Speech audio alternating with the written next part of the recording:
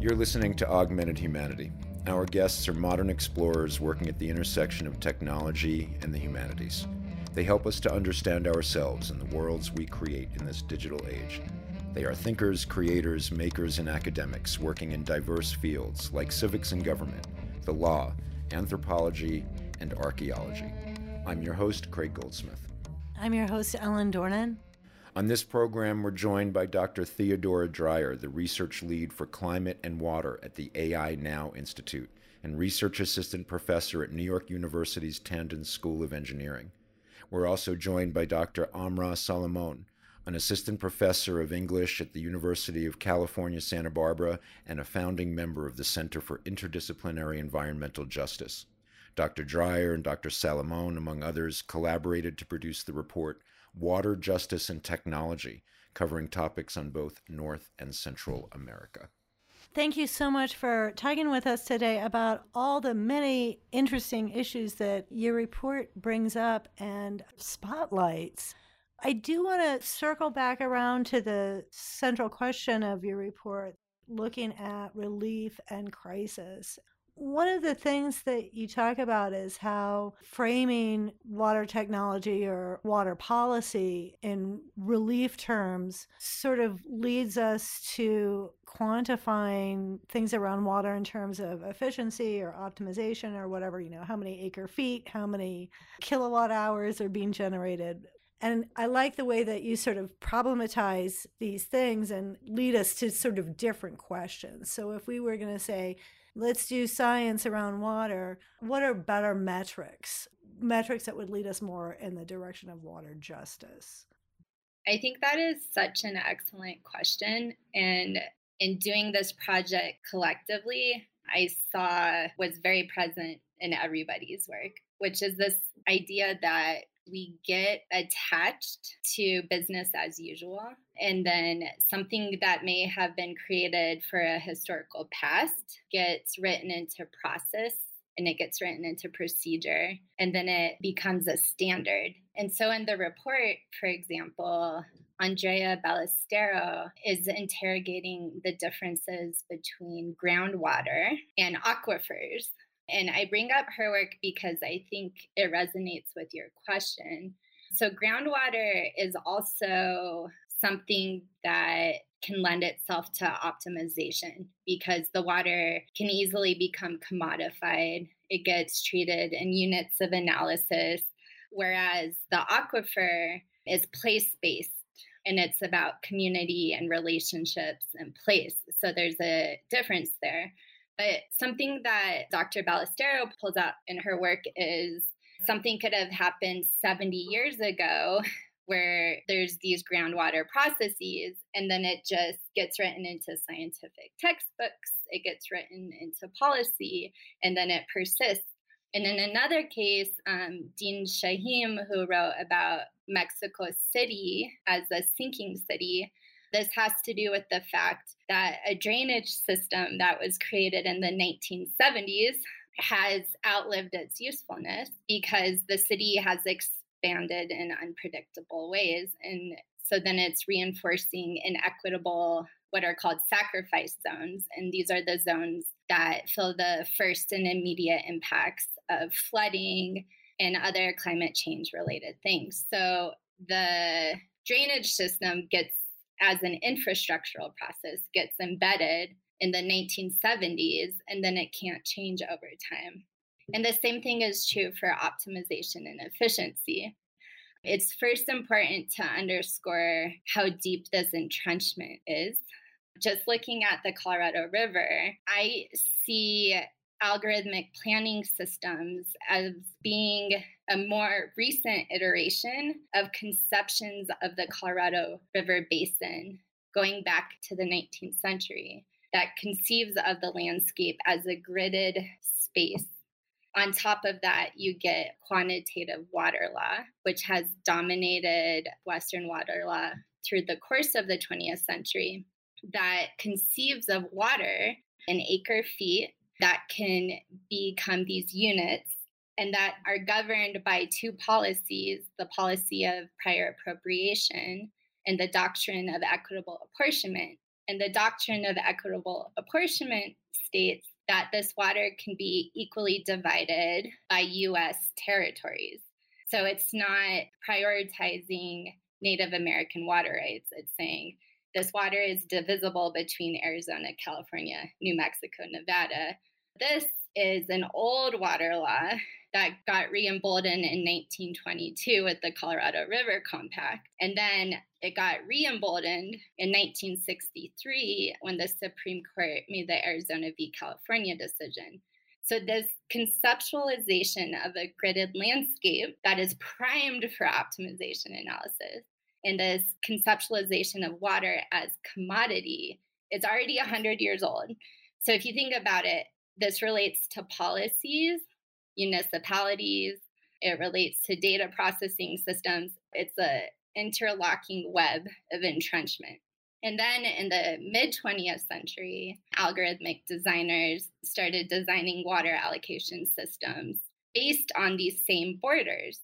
So they're virtual borders, the same borders that the Bureau of Reclamation has drawn. And so an important intervention with the water report is to bring clarity to that entrenchment and put that to question in the first place. Amra, did you want to add anything to that?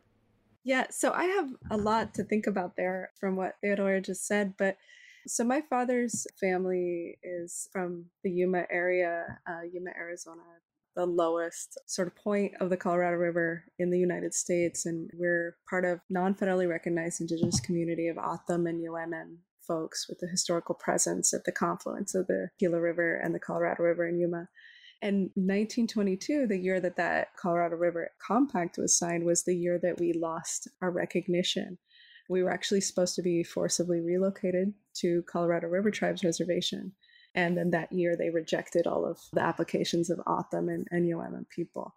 That compact opened up the ability to extract the river water for settler farmland instead of for Native people.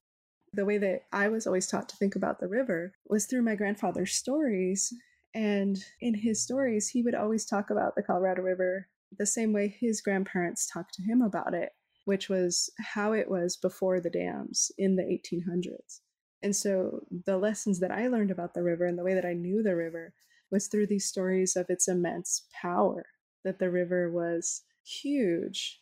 You know, now if you go to Yuma, if you go to like the Yuma crossing where there's the Riverside Park and you look at the water there, the river's, I think last weekend I was there and it was about 4.5 feet deep. And in the stories that I heard from my grandfather, at that point, the river would have been 30 to 40 feet deep before the dams. So that's the amount that it's been extracted by the time it hits Yuma. And so it used to be this really massive, very powerful being that provided people sustenance in the way of life. And all of these species that he would talk about fish that were over 6 feet long, fish that could be almost 10 feet long. And I wonder, especially for my son's generation of indigenous kids from Arizona, will they ever know a fish that size? Because we don't have rivers that can contain and provide a healthy habitat for a fish that size anymore. The lesson that we always hear from our stories is that the river is unruly. It likes to flood. It likes to move around. It likes to change position. And you're supposed to be very cautious in the desert when it rains because washes will just appear out of nowhere and you could get caught and, you could drown in a canal or a wash. What we're supposed to be doing as humans who are river people is we're supposed to be respecting that balance and that desire of the river, not thwarting it. It's just a very different worldview to think about what would it mean to think about a solution for the drought, the drying up of the river. It's now in this point where people are afraid that the river is dying, literally. What would it mean to work from a perspective where we need to bring it back to life and allow it to be unruly again? And I don't know that folks who run water policy are open to thinking about the water as its own entity and its own desire in that sense. Your story reminds me of an encounter I had not too long ago. I was down at the Isleta Pueblo Cultural Center, and they were mounting an exhibit of historic photographs. And there was a gentleman in there who was really interested in one of these big, large-scale landscape photographs of Isleta from about 100 years ago. He was interested because it showed the river the Rio Grande going through the Pueblo. And he was showing me how the river was sort of like you're saying, fundamentally different in character. It was channeled, it was swampy around the river, there were wetlands, the habitat was different. You know, that riparian zone supported really different species than it does now. He was saying to me, oh, the Bureau of Reclamation is doing this big project because Isleta has primacy in the water claims, I guess. And so the Bureau is trying to do some dredging operations or whatever to make sure that they get delivered the number of acre feet that they are allocated in the compacts. And he was saying it's never going to be the same river. There's just not the same amount of water in it anymore. You could take down all the dams. It's never going to be the same river. To me, that was a personal experience that provided a lens for understanding some of the issues you're talking about. You can get your acre feet, but you still don't have your river. It's so much more. And in some ways, thinking about the stories of rivers throughout the continent and the loss of rivers and all of the efforts to control and contain and move the water and make it produce things for the development of cities and for the development of plantation agriculture has been the story of the death of the landscape across the continent as well. And so you can see this sort of parallel story anywhere where there was or is a river. But it's also a fundamental different relationship with the world around you and different respect for it as well. I think for those of us coming from Indigenous communities, we are trying to bring back those practices of relationship and respect and reciprocity with the sacred beings like the rivers. For other folks who are not from Indigenous communities, the question is there a way to live with the water and the land that you are on in a different way that's not harmful? You know, is there a way for our futures to potentially meet? Because much of the future that we've been talking about is this settler utopia, right? A lot of these measurement systems that Theodora was talking about come from a settler utopia that was dependent upon the erasure of Indigenous peoples and the removal of Indigenous peoples, or dependent upon enslaved African Americans, or dependent upon oppressed migrant labor. And so if you think about what is the alternative futurism of the people of the oppressed, right? All of us together, is there a point where our futures can meet?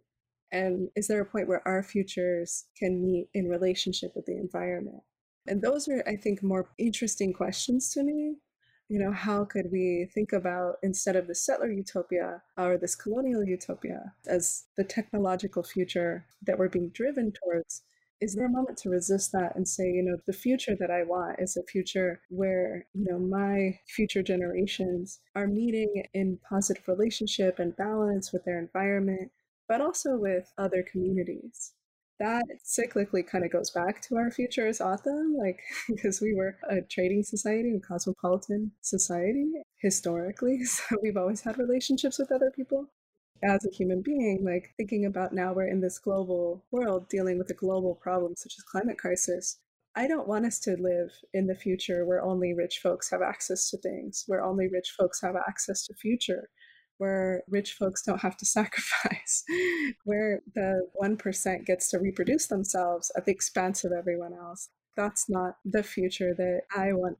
Rather, I want to think about what could a future for Indigenous folks, African American folks, disabled folks, refugees, you know, all of our, you know, marginalized communities together. For us, what is our future together? Well, hopefully we'll get there. Theodora, Amra, thank you so much for being with us today to talk about your work. We really appreciate your time. Thank you. Thank you.